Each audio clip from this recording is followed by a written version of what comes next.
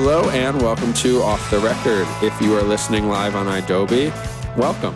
Thank you for listening. You can keep up with us at offtherecord.fm, subscribe to us on iTunes or whatever podcast client of choice you use. For all our lovely listeners, offtherecord.fm has show notes, Jesse's Twitter where he tweets about Brooklyn, Hopstop. Twitter actually was around in 2004, and you can find Jesse there loving Hopstop. But regardless, thank you for listening. You know, just because you can't navigate cities doesn't mean you need to make fun of my superior sense of direction. The worst part of Manhattan for me is when I get below the numbers.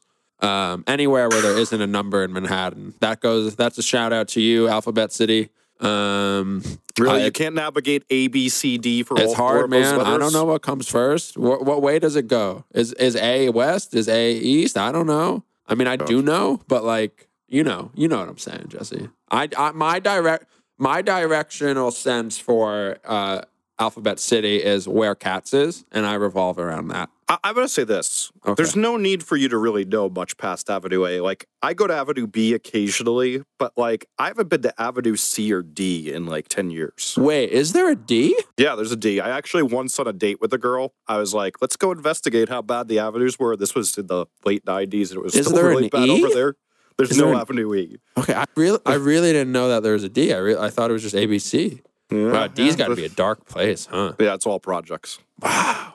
Damn. But Right. I took this girl there. You know, I romanced her enough that she's still one of my best friends, and we dated for a year and a half. So I got the smooth moves. I just feel bad that we got so dark so early about Avenue D. It's really D's for dark. Is D just Brooklyn? No, come on. There's then the FDR, then the East River, then Brooklyn, then Kent Avenue, where you were today. Okay. Well, that's your history lesson for this week's episode of Off the Geography Record. lessons. Geography. God, thank you. God. I'm not a college graduate, so you can't harp on me yet. Okay. Okay. So our lovely listeners, there are so many smart ones of you. And you guys all, and ladies, ask some lovely questions for us. And you do that by tweeting hashtag AskOTR or by emailing us or by asking us questions at our website. And there's so many questions that Jesse and I wanted to answer them and talk to each other and get into politics and humanity and the meaning of life. It's probably not going to happen. Okay. Our frequent listener and question asker at Ben Butchnat, and I'll never pronounce that right. Jesse, do you go to music festivals yearly? Do you have a favorite? Actually, I want to just get into a little backstory about this. Jesse, when was the first music festival that you can remember going to? Probably Lollapalooza. Really? Yeah. I went to Lollapalooza when I was like probably 14. So when you were a youngin, was there just what year was it when you were 14? That was like one of the first. That was the first like touring one. Like that kind of gave birth to the Warped Tour and all Right. that. I'm not making fun of you, but how old were you when you were like what year was it when you were 14?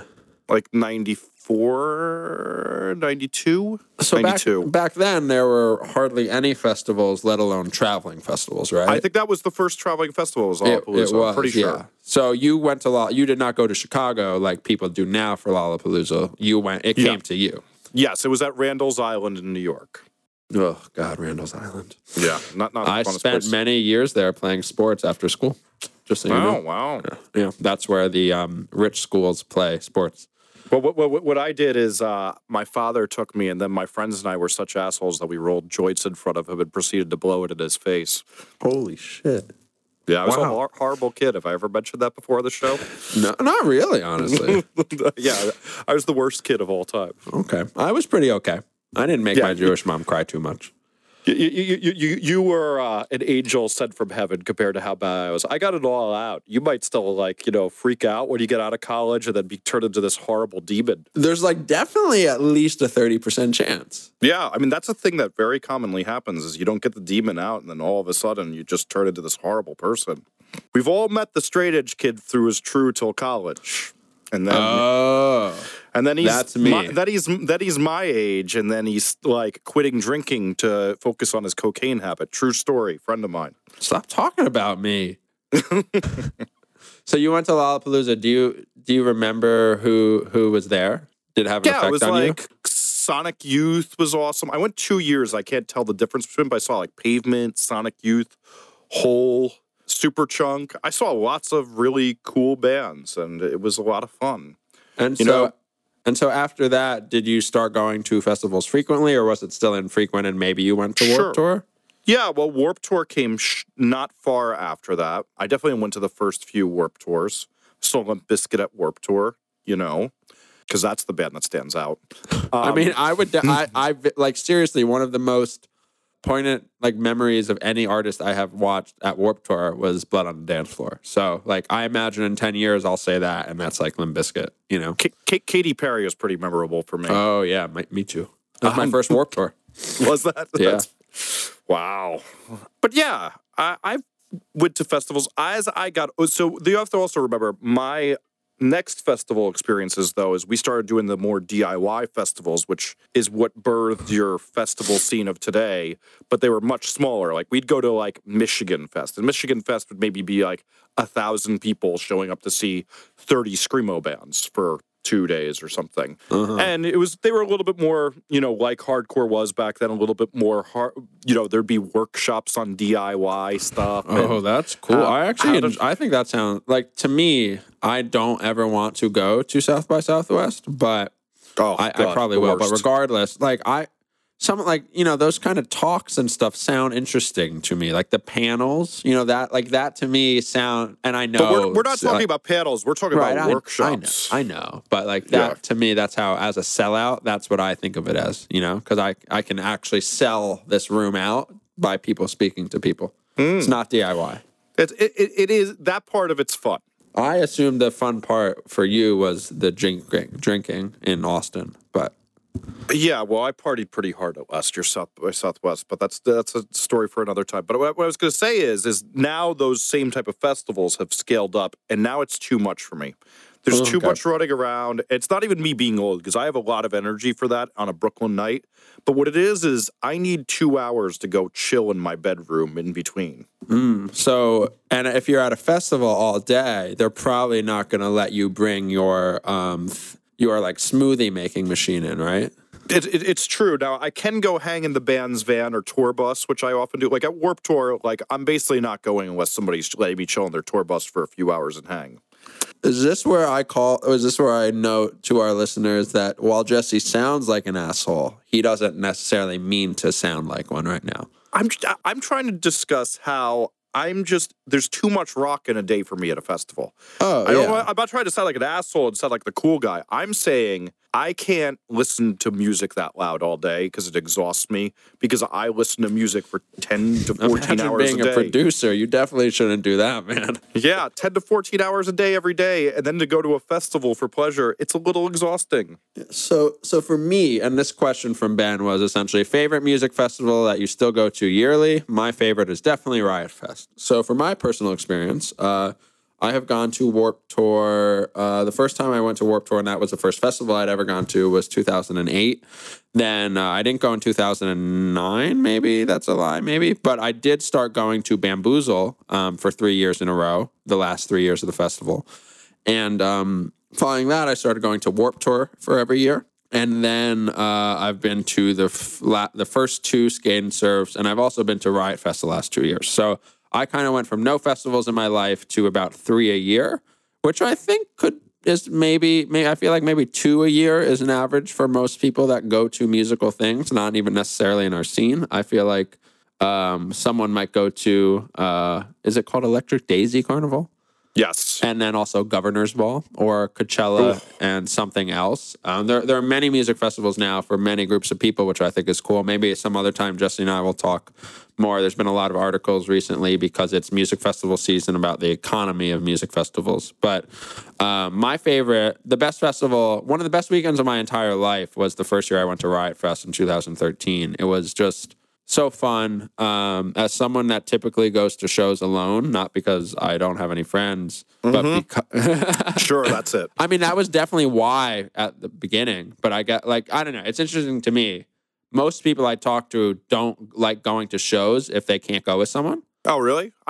Most of my life, I go alone, but then I know a lot of people there. Okay, so but like for me growing up in New York, no one, as we've talked about at length, like no one I knew liked this music, you know. So I just would always go alone, and I made all my friends from people I'd meet at those shows. Oh, I have very bad social skills, Jesse. You don't have bad. I mean, skills. I did though. Okay, you are better now. Yeah, but so Riot Fest. I went with a group of friends, and I didn't really know what it would be like because I'd never done something like that before. And it was an incredible time. Like the music was great. It was great. We did a DJ night. It was fun. And Riot Fest was the best run festival I had ever been to as well. And so Riot Fest is my favorite. But I like festivals. I like skate and surf, even though sometimes it's messy. This year should be fun. Warped Tour is as much fun as it isn't, just because, as Jesse was saying, the long days, the heat, the pavement. But the heat. But I wouldn't trade going to Warped Tour for anything because it feels like a centering place to me. And a lot of people wish like Warped Tour was gone, and if Warped Tour is gone, we'd all be in a lot of trouble, I think. But that's neither here nor there. But well, I will say this, that when I look at a lineup and I'm like, which fest would I like to go to? It's definitely Riot Fest. Yeah. It's that I'm too socially exhausted by hearing loud music to do those festivals. And this isn't, what I wanted to say before is I've been this way for about 12 years. I was nearly your age when I got sick of them. I just can't do it. I just, like, socially and longevity of blowing my ears out, I can't do it. Okay. Yeah, it's definitely, like, it's exhausting, you know? Yeah. And because you're like, you've decided that you're going to just destroy your body for that weekend, you know? Like that's I just don't know how you don't do that otherwise. Like, so Friday, the first day of Riot Fest, Friday, we get into Chicago, and we're like, let's go to Chicago Diner, which is this famous like vegan diner chain in Chicago. We go, we all get like vegan wings, fries, Bloody Marys at like 12 in the afternoon. The festival doesn't start until like 5, and we're like, we've already destroyed ourselves, you know. And we had to go back to the hotel, take a nap, and then it was raining and muddy, and it's like, let's do this for 3 days. And I'm really glad we did, as always. But there's just no way to like go out unscathed. It's true. It's hard. It's a little too much rock unless you got that young spirit that's ready to party all night long and get high off that music. Sometimes I wish I was more of a white girl, more than I already am. You know, when I first heard you say that, I thought you said wigger, and I was really disturbed. I was like, all right, edit this podcast. Wow. Did you like, some people really liked our tweets last night, Jesse, about Bon Iver and drinking and brunches. Yes. Those two things just seem connected to me. But anyway, from @Carlos Aviles, can you guys give any insight on record label contracts? Any information would be helpful. Are you trying to sell out, Carlos? Definitely. Jesse will not think you're DIY. I mean, the second you sign a record label, you're obviously not DIY anymore. Yeah. All right. Let's try to hit this in an educational way. Mm-hmm. We can say that there are tiers to different kinds of record contracts. Jesse, I'm going to list 3. You let me know if you think there should be more. Mm-hmm. 50-50 deal. Mm-hmm. A PPD deal. And a 360 deal. Sure. Okay.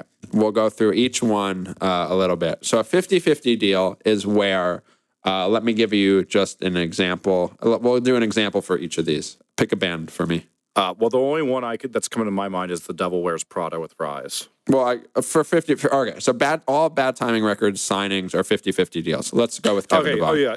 And so, famously, back in the day, All Fat Records and Epitaph ones used to be 50-50 deals. Bad Timing, this is a thing of the past, obviously. Yeah. Bad Timing is a 50-50 label. Run for Cover is. Top Shelf is. I believe No Sleep is. They're kind of like the smaller punker labels. I just call myself punk. So Bad Timing Records does 50-50 deals. We have signed Kevin Devine, and we are reissuing his Brother's Blood LP. Or let's just say Brother's Blood is a new LP. Bad Timing Records assumes the cost for the recording of the album. So if Kevin is recording with Jesse Cannon and Jesse charges $5,000, Bad Timing Records pays for those $5,000 of recording, mixing and mastering. We then own that music either forever or for an agreed upon time. Bad Timing Records has now also assumed the cost of production, of manufacturing for the music. That means vinyl CDs for promotion, like a music video or a publicist, and any advertising and anything like that. Or tour support, or if tour there's some sort support. of buy-in to the tour Right. for whatever.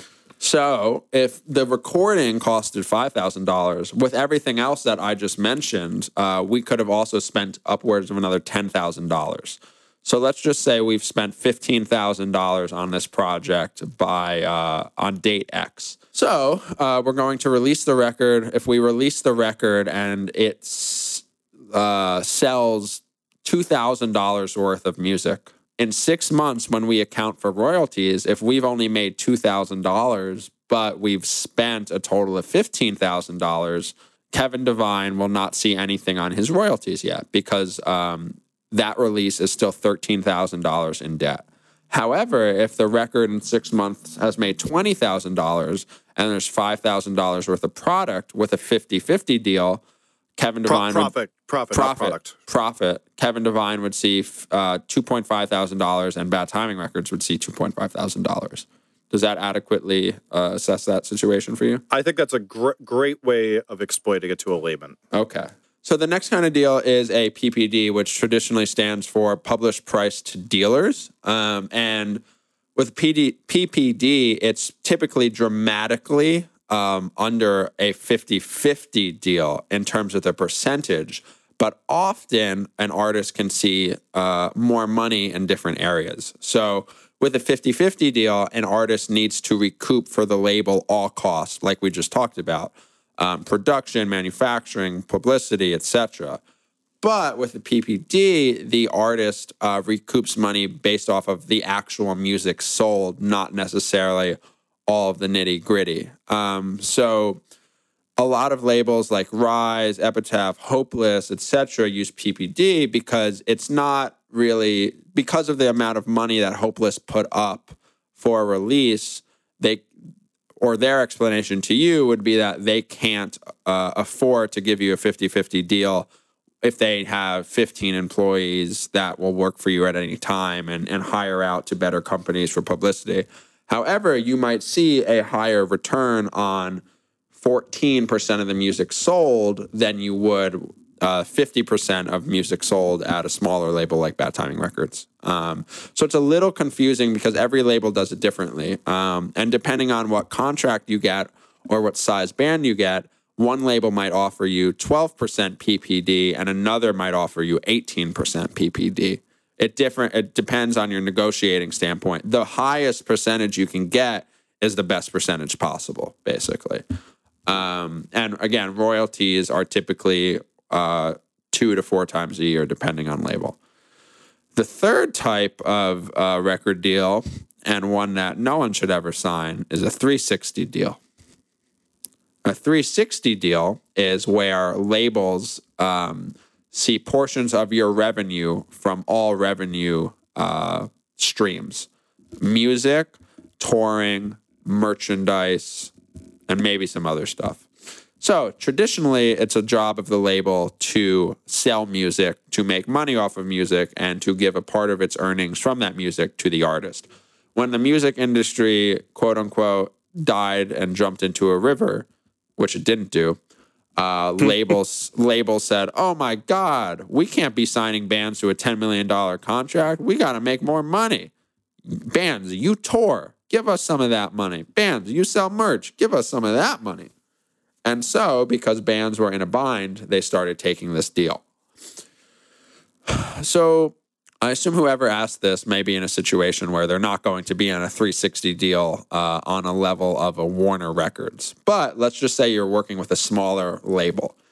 For music in a 360 deal, it starts from day one. You're never going to see money recouped on your music until you recoup it. You're never going to see royalties until you recoup it.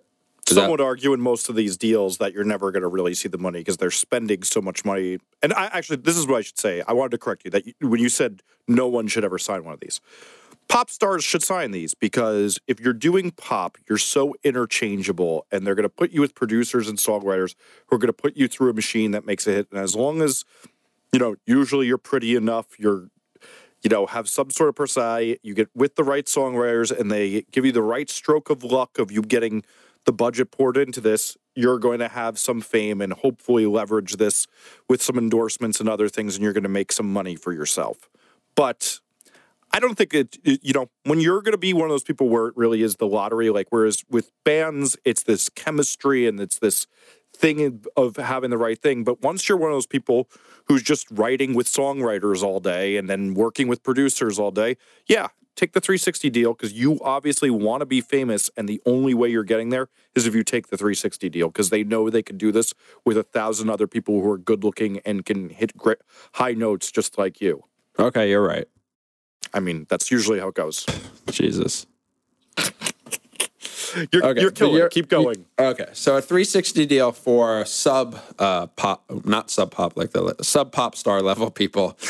So let's just say the three streams of revenue are music, touring, and merchandise. From day one, music the typical royalty deal will take place for music. So if the project was $15,000 to produce and manufacture, once you recoup on that $15,000, you will likely start seeing money.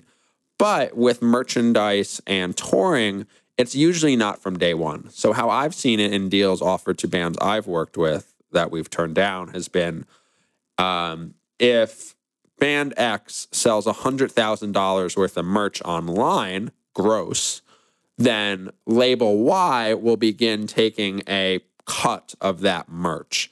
If band X grosses over X dollars on a tour, label Y will take a cut of that tour revenue. We on the same page? We good?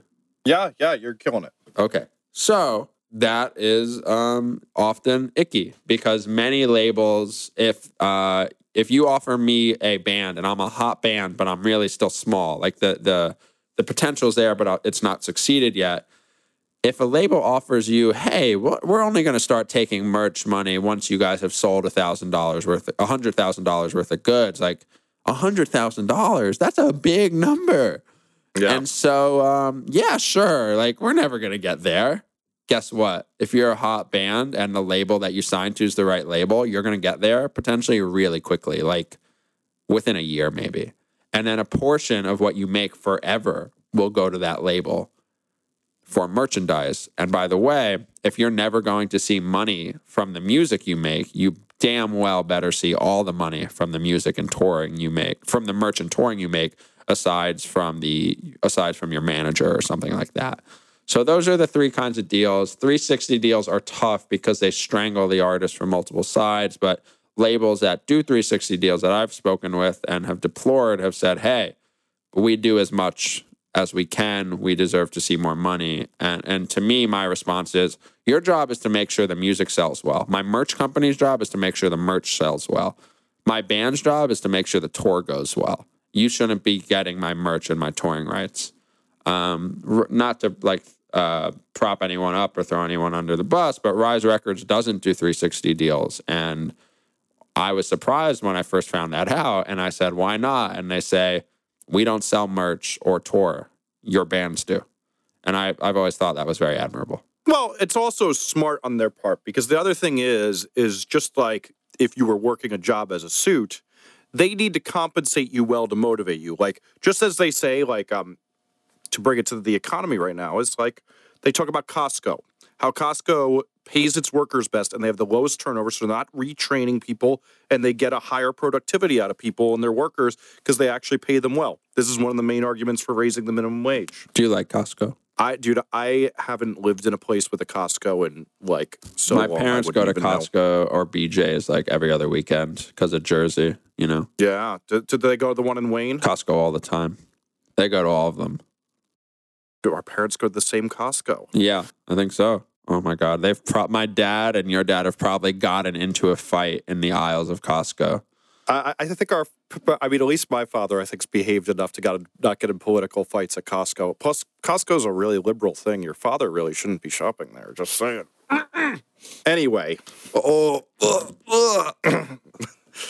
The next question is for you, which is they're moving from Austin to Philly in the fall for college. Anything you wish you knew before moving there? Yes. Philadelphia. Don't go west of 45th Street. Don't go north of Haverford Street. Don't get shot. Don't get stabbed either. Don't get a bike. Well, maybe get a bike, but if you're going to get a bike, make sure that you can bring it up to your dorm or inside somewhere, because if you lock it outside, dude, it's not a lock. You might as well just not even lock it. But in reality, I assume because you're listening to this show that you like punk music. So go to r5productions.com, sign up for their newsletter. They do a lot of great shows. Keep an eye out for The Fire, for The Barbary. A lot of smaller, cool bands play there. The best food place is El Camino. It's my favorite. And if you're vegan or veggie, go to Hip City Veg, New Harmony, Blackbird Pizzeria. If you like big-ass pizza, go to Lorenzo's next to the TLA. I will sign for Lorenzo's, being that the only reason Philly's in the pizza belt is Lorenzo's. It's kind of crazy. So anyone who's just curious, you should Google Lorenzo's Pizza Philadelphia. The pizza is about, one average slice of pizza. So you take one average slice of real world pizza. One Lorenzo's slice is 2.5 of those. Would you say that's accurate? But you know that they stole this from Hoboken Pizza, right? Jesse, doesn't matter. Does matter because the Hoboken slices are the same size. Okay. So what I'll say about Lorenzo's and that size of pizza, if I'm walking out of a show from the TLA and I want a big fucking slice of pizza, it doesn't even need to be good. But the thing is, Lorenzo's pizza is really good. It is. And it just happens to be so big that you're set. And so, yeah, I recommend those things. And just in general with Philly, learn to like to walk if you're from Austin. I don't know if you can really walk in Austin. Can you walk in Austin? Yeah, okay. Totally. Philly's great for walking. You're going to like it. It might take a minute. There's a lot of music. There's more venues than anywhere. We should probably also say that the subway is not really a real subway. It's awful. But if he lives in Austin, this is going to be a godsend for him, I imagine. No, that's true. This was my thing. When I went to Drexel freshman year, and I was suddenly with people from the horrible state of Florida and other places in the country. They were all like, "Oh my God, the subway! There's a bus, there's a trolley. I can't believe you can get around so easily." And I said, "You should go to New York. This is terrible." So the subway DC. system is kind of whack, but also, it's there. So Philly's okay. Jesse, this one's definitely not for me. Yep. From Fallout Guy 78. Wait, this isn't for Jesse either. Jeez. Is a preamp configured setup better than one with a receiver for a turntable, or both just as good? It can be just as good. It depends on what two you're comparing. In general, though, an isolated preamp that matches your turntable, all the companies, for example, so if you get a Project or a Music Hall, they all have their own preamps that match with them, and those can be a good idea to get. But you can, in a receiver, there can be great phono preamps too. Particularly Sanyo, I remember, has a really good one in theirs. So, well, I should also say, in general, if you're looking to buy a record player, you should Google Property of Zach. If you're looking for a new record player, here is your guide by Jesse Cannon from January of 2015, and it will take you to the right places. This is true. That's what we call a shout out to my own business. A plug. So the next question comes from somebody named Wish I Was Thomas, as we've joked about before. What's the process and the legal requisites for using an audio clip from a movie/TV show in a song? Well, the real answer is don't do it. Here's the answer. It ain't happening. You don't have the money to do it. You have to get a license from them, and they're going to charge you so much money that you would basically be paying so much money for that license that you'll never make the money back. Now, if you're a tiny little punk band... Here we go.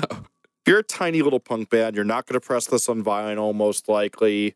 You want to just do some underground release. A lot of hip-hop, like when they do this, for example, they do white label vinyls where they just literally stamp the vinyl and they don't put an address on it so they can never get sued. Then they let it leak to the internet and, it's whatever.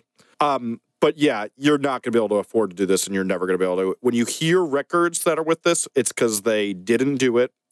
For one, they didn't get permission, for one. For two, it might be so old that it was before it was being enforced. Like you hear a lot of 90s hardcore records with these samples on them. Keep getting them checks. Don't get sued. Yeah, don't get sued. Hi, guys. I was hoping you could maybe talk about apps you use to stay organized while working. I've started writing reviews and articles for various websites, and keeping track of deadlines is making my head hurt. Also, Zach, any cool tips for coming up with features? Oh, Jesse, this is a great Zach Zerillo question. I was gonna say this one's right up you and I's alley, but you're gonna go so long on this. My phone is open. It's not because I'm not paying attention to Jesse. It's because I am being productive. Okay.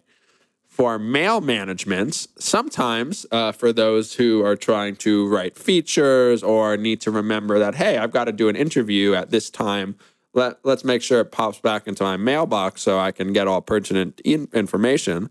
I use a mail app called Mailbox. It handles mail just like anything else, but you can bounce messages to return to you at any specific time or a week from now, next week, next weekend.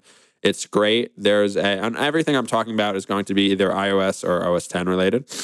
There's a Mac client as well in beta. For Twitter, look, Twitter's important.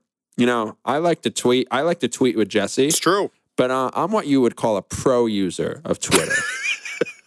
What would you call yourself, Jesse? You have 2 Twitter accounts. I mean, I technically have 5 on my tweet deck. I have a lot too, but yeah. Jesse is such a celebrity that he has 2 Twitter accounts with the same name. It's because the kids don't like reading about me making fun of Chris Christie on the one account and hearing about all the delicious things I eat across New York all day. I just heard my dad say to my mom, "Can I get a Twitter so I can follow Jesse?" So as a pro level tweeter, I use an app called Tweetbot. This is where we're getting similar. Tweetbot is my favorite app I've ever used anywhere. It's my most used app. I love it. Same. I have some bad news for some listeners. A lot of what I'm going to talk about, I pay for. I pay for apps. If you've never considered paying for an app because you find it ridiculous, if you use anything every day and you rely on it, you should be willing to pay for it, is my thought. Pay three whole dollars for it? Yeah. $3 whole.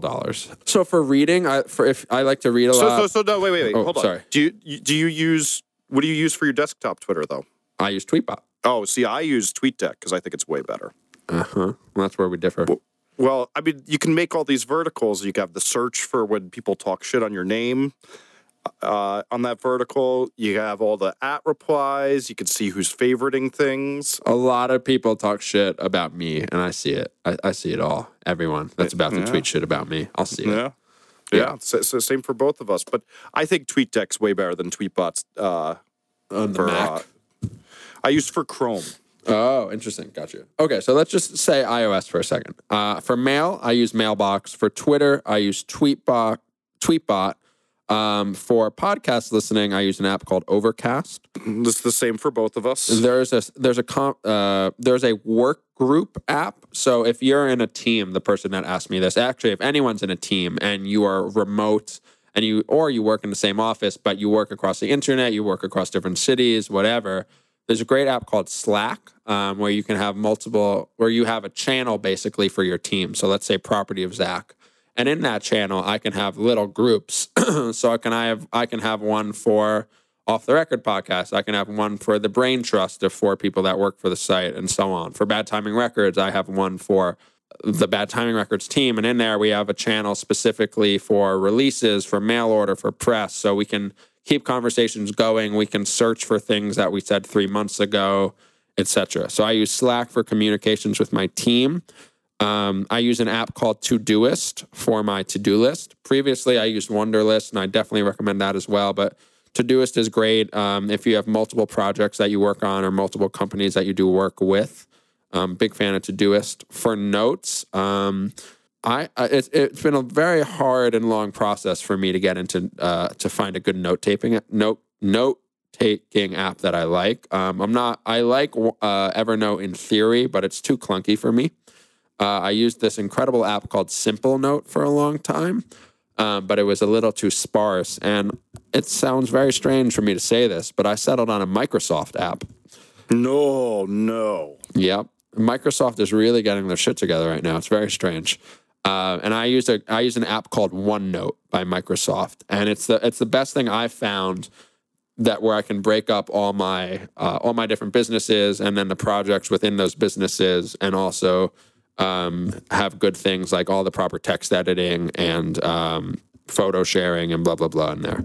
And then for my calendar app, and then maybe this is a good place to end my iOS list to go on to Jesse. But for a calendar app, I use a calendar called Fantastical. What's really great about it is that it uses natural language processing. So in Fantastical, I can type podcast with Jesse 2 p.m. tomorrow. I just type it in and it fills in all the fields for me, and then I'm done. All calendar apps, you typically have to say lunch meeting with Jesse, and then you have to go granularly and select all your dates and times and calendars, and Fantastical just does this for you, and it's great. Anything from you to keep productive on your phone? Yeah, I'm very similar to you. I also use Instapaper to. I can not usually read the articles I want to read when I see them on Twitter or whatever. So I send them to Instapaper for when I have time. Yeah, let me explain that. Let me explain Read It Later a little bit more, because I think it's really great and no one really does it. I think most normal people, don't use a Read It Later app. So if you're reading Property of Zach, because I'm giving myself little shout outs today, and you see an article from Jesse and you're like, damn, I'm on my way to school or I'm on my way into a meeting. I can't read this right now. But you don't want to forget about it. You should read it at some point. So what you should do is you should download an app called Instapaper or Pocket. You can save all these articles. You just save the link into the app, and you can do that now on iOS with extensions on iOS 8, which is really great. So you don't even have to go into the app to save it. And then later, when you have some free time on the train or before bed or on a Saturday before you go out to a drunk brunch, you can pop open your app, and these apps are available on iPad, iPhone, the Mac, on the web, etc. And you can just read all your articles, and it's great. Yeah, so I really like that. I use the Apple Reminders app for my reminders because I particularly like...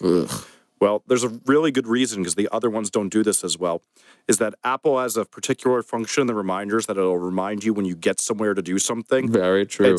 I bounce from work to home and I never remember what I have to do at the two. I do that. I literally have I have locations for the liquor store, for the grocery store, for the music store. I love you. Yeah, I mean, I have that, and you know what? That until the other apps are good at that, I will never switch from the Todoist. I will say Todoist is now really good at that, but it's funny. I tried that before, and I tried Any To Do this weekend, and I gave up on Any To Do after about 3 days. I also, funny enough though, when I'm at work, I keep a handwritten to-do list.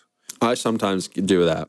Because you know what I find is the best is I put on that to-do list anything I have to do before the day ends or that I'm going to put on the list tomorrow. And it makes me remember them a little bit better, I think. And I can just write it down really fast. Like, perfect example is you said something that reminded me before. I can just write it down. So that's my one analog thing. I like Slack. I use Pocket for a different purpose than what I use Instapaper for.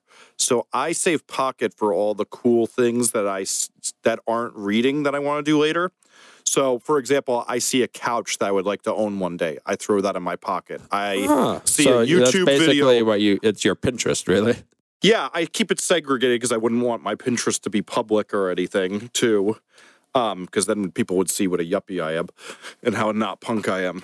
So I use that for that, and that's pretty much my... I will say this, that my biggest productivity tool, though, is a multi-layered Gmail inbox with Boomerang. So I do multiple inbox function on Gmail, which is something you could set in the preferences, and then I do inbox 0, so I'm always answering the emails, but then I have a bunch of tags that are my other inboxes that are when I should do with something. So, for example, if I star something, it's then sitting in a thing for me to remember and keep this in my mind because it'll be on my screen that I have to do this, but I'm not going to do it right now. And then the other ones are filed away for when I should do it. And then I will use this app called Boomerang to do what Zach said with Mailbox, which is send things back to me in 2 weeks if I need to remember it.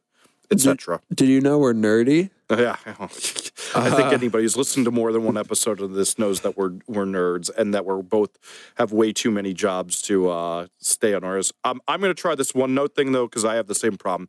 OneNote's really great. I'll send you some screenshots just about why it's useful for me. Like Yeah. I went from Evernote to Simple Note, which is truly like you can't bold stuff. Like there's no, like it's so sparse. I tried Simple Note. I think I saw you and Jason tweeting about it like a week or two ago, and I tried it for 10 minutes and I gave up on it. I used it for a long time and I love it, but it's I needed more. And so OneNote has been oddly successful for me. Yeah, because Evernote, my problem too is that I lose stuff all the time because the syncing's bad. Right. This is good. So I'll send this to you after the show. But two other things. I use an app. If anyone's in school and needs like a good homework tracking app, I'd recommend iStudies with the Z Pro. The name is awful, but I've used it every year that I've been in college, and it's been good.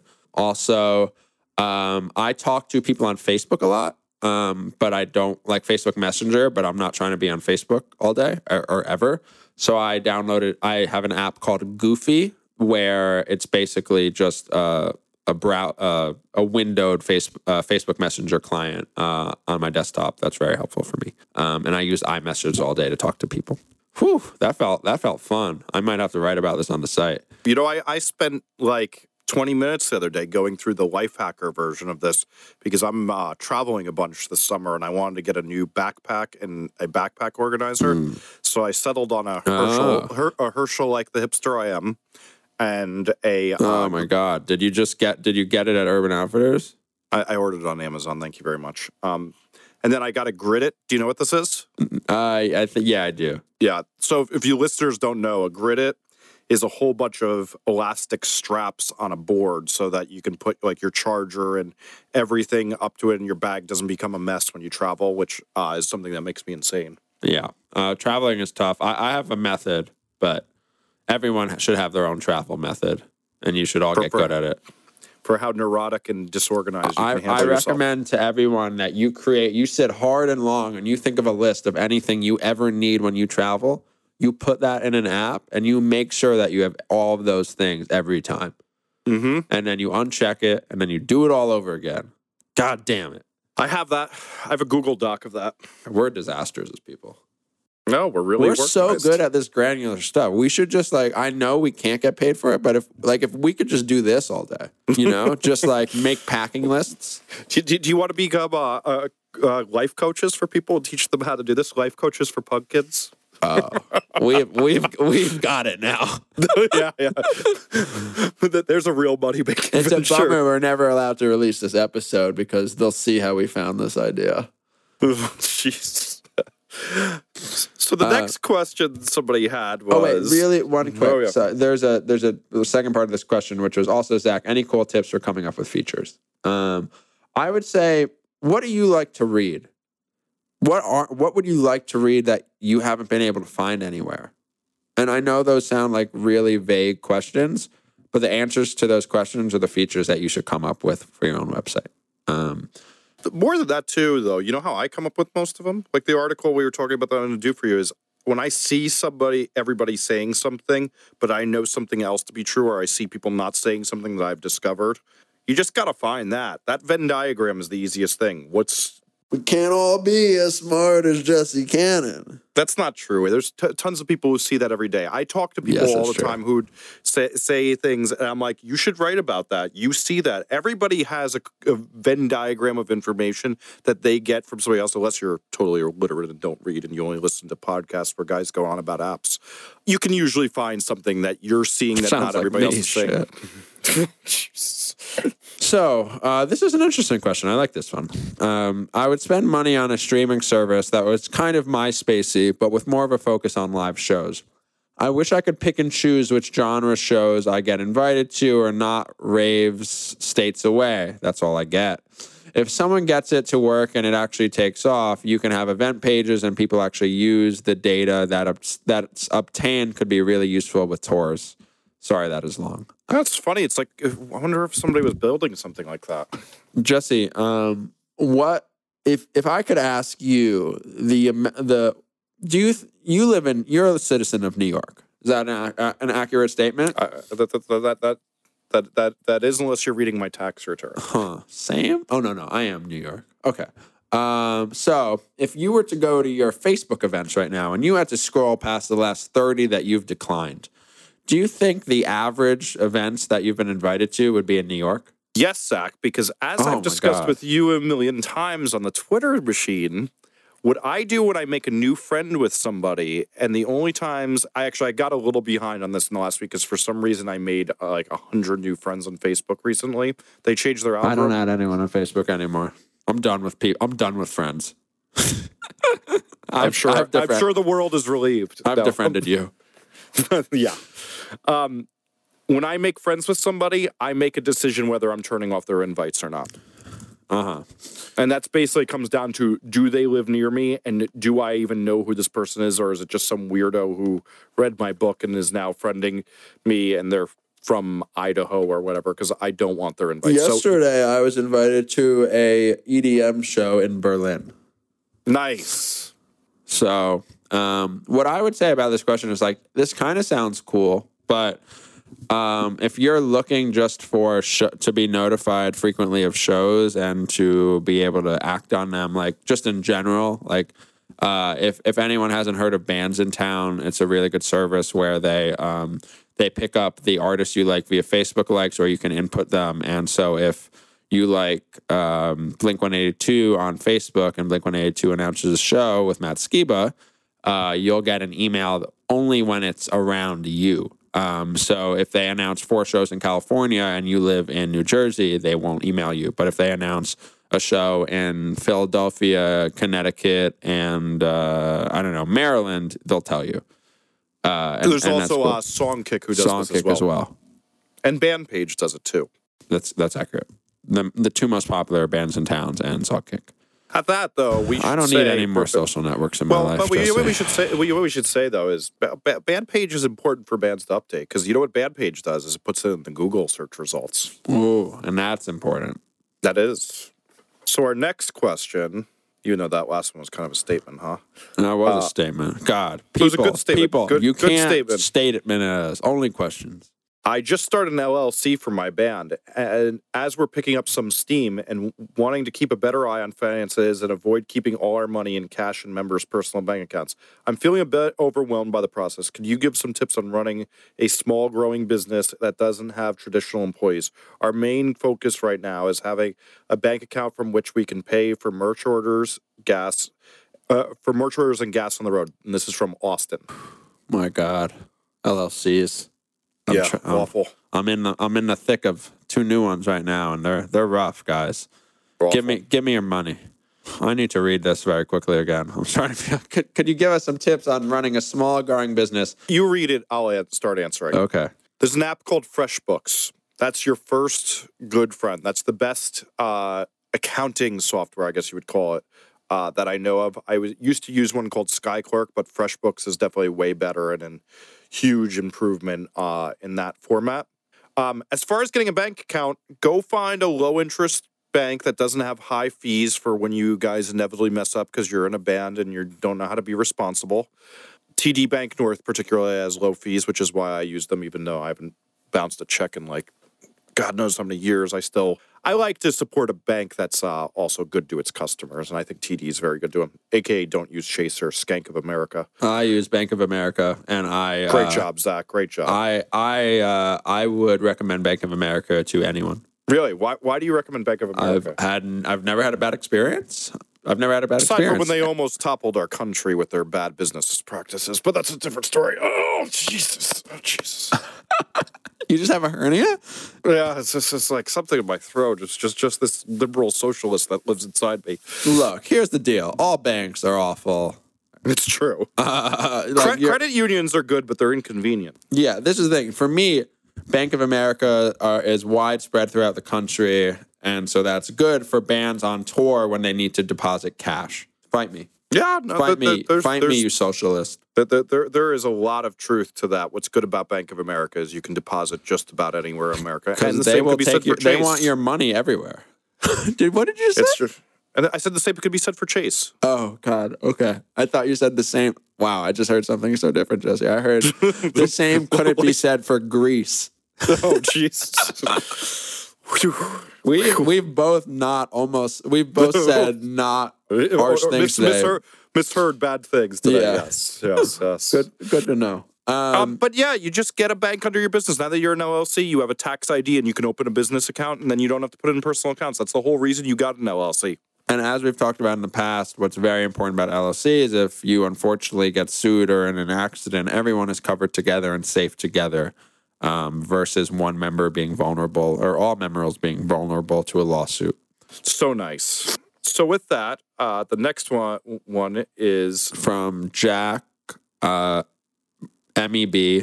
who's Jack Appleby, a listener to the show and a friend of the show. A topic I'm curious about: what causes a streaming subscriber to change services? Do people bounce? Jesse, you've always been a Rdio faithfulist, right? I've tried to leave Rdio, but I keep coming back to my original squeeze. Like it's like, you know, when you date a girl all through high school and then you just keep coming back to her or something. Like first loves, man, they're tough. What causes me? Well, I know what causes. I interview people about this all day because it's what I'm concerned with in life. And I think what's very interesting, one of the biggest complaints I hear from people, and is that they get mad with the way services, when they lose a part of catalog, how they screw up their playlists. But Spotify has recently got really good with doing that, whereas Rdio and Beats are supposedly terrible with this. But I don't know that I know any factual data to pass on about this, but I know for me is that I just don't think these services have come into maturity yet, and I'd like to see them get better. Yeah, for me, well, first of all, like, look, all these services except 1% have the same music catalog. Like, I don't think that's currently a valuable thing. Like, I think Spotify has some more music than Rdio does. I don't know how true that is. I think that really every aggregator is all going to the same ones. I agree, except by major choice. So, like, Beats has Taylor Swift's back catalog. Spotify doesn't. Like, except those large choices, like if that's going to be your make or break, that would be a reason I think people change. But to me, it's just, if you like playlists and you're really into collaborating with your friends and seeing what your friends are listening to, then I think Spotify is why someone would switch to Spotify, right? Like Spotify, like my friend Eric, who manages Modern Baseball, like we were talking at the office for 2 hours, and every 10 minutes revolved around, man, how many of my friends are listening to Modern Baseball or to Knuckle Puck or to Modest Mouse? It was really interesting to see that 50 of Eric's friends listened to Brand New in the past week, and 15 had listened to Sea Haven, for example, something like that. You know, that was interesting. If you're someone that's very social and likes to find music socially, that's for you. For me, I don't care about what Jesse Cannon listens to, honestly. Until he tells me, until when he recommends me a movie and I watch it 2 months later. I just frankly, I'm sure that's definitely interesting to me, but I care more about the experience of the app if it works the way I want to. And I think those are like the two separate kind of camps. There's also the third camp that just doesn't care and wants to just stream music, and whoever they found out about first, they'll use that, and whatever's cheapest, they'll use that. To me, I haven't found a service that does what I want yet. Maybe the Apple service will, maybe not. But curation, I guess, would also be the other large one, and that's what Beats and Apple will be selling on most likely. I also don't want to be curated to. I don't like playlists. I like listening to albums. I'm a freak. You know what I like on Spotify that I don't get on Rdio? Some of my favorite musicians now keep a playlist of their favorite songs. I like that too. Dan from Real Friends does that, and I've told him many times I think it's very smart. I've said, like, I know you're not doing this for like business reasons, but I think it's really cool, and I think it's a great way to show your fans and the people that follow you music that you think should get more exposed more, basically. And I think that's really cool. It's funny. I keep two of them on Rdio. I keep a pop one and then a punk one. But like real punk, I try not to put like pop punk on it and stuff that's like obvious. Like I try to put like what my old friends who still want to hear good punk rock like we listened to when we were young, I do one. I think that's one of the coolest things, and one of the things I think will make another big difference in who goes to where these playlists are, because whoever can harness this the best is going to really take over. So this is from Christina. Zach, as someone who works for Synergy Management, what do you know about smaller bands opening? Smaller opening bands are approved to play bigger bills. My friend's band was being looked at to open for Super Heaven and Roswell Kid on Long Island, and I'm just curious, what exactly is management looking for when a baby band submitted for approval? So there's actually a few things to this. There's a few different tiers of how this would work. So sometimes booking agents and bands on touring acts do not let any locals on. This would typically be a case when a band has reached like a 500 to 1,000 level capacity room. They don't need any locals, so unless they have a friend in town that they want to play their show, there's not going to be any locals. If a band's playing smaller rooms like the Studio Webster Hall and they need some help, typically 0 to 50 tickets to be sold, promoters will typically add 1 or 2 locals to the bill. And how this happens is 2 steps. Either one, management and the band's headlining do not care about the locals and let the promoters pick whoever they think will draw the best. 2, the bands that are playing the tour may care and may request to see all the bands that have submitted to play locally and then approve or deny them. So those are the typical 2 ways. For Synergy, I honestly have no idea what Super Heaven decided to do. I would imagine that it's a Jake Zimmerman show in Long Island, and he just picked whatever bands he thought would bring the most to the show. And ultimately, for the headlining bands, like, they just want to sell more tickets so they can get more people in the door and to have a healthier tour. Well, let's also say this. I think it's very uncommon that the management is who's doing the approving for the local. Very uncommon. I think what's much more the ultimate common is that the promoters choosing it. The second most common is that the band knows a local band that they like, that they want to throw on a show, or their cousin wants to get on it or something, or just their old roadies band or something like that. That's the most common way you see a random local on a show.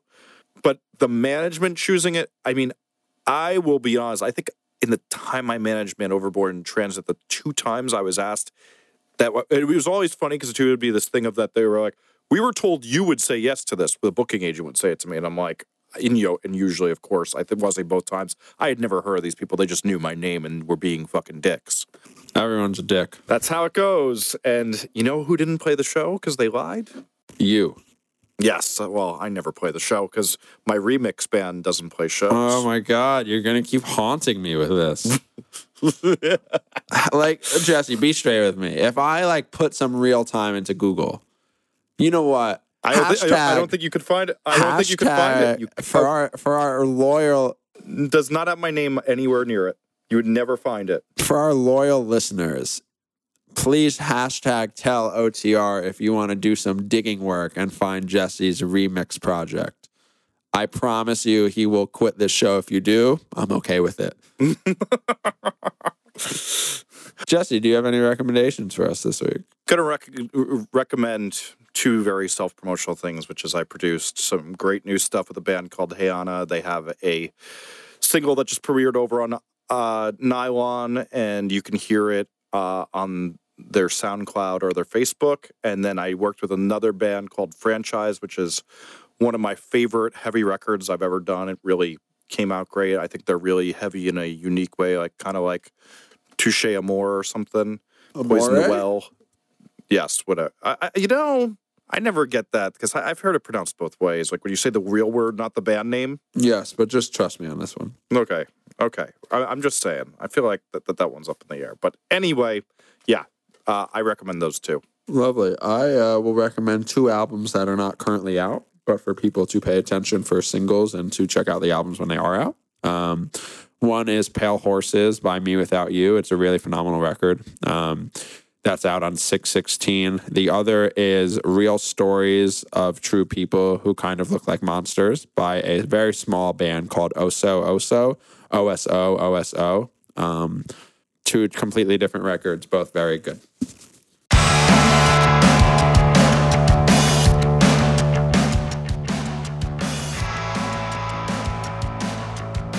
That's it for this week. Thank you for listening. If you want to keep up with us, subscribe to us on iTunes, rate us on iTunes so Jesse will be less of a socialist. All these things are possible.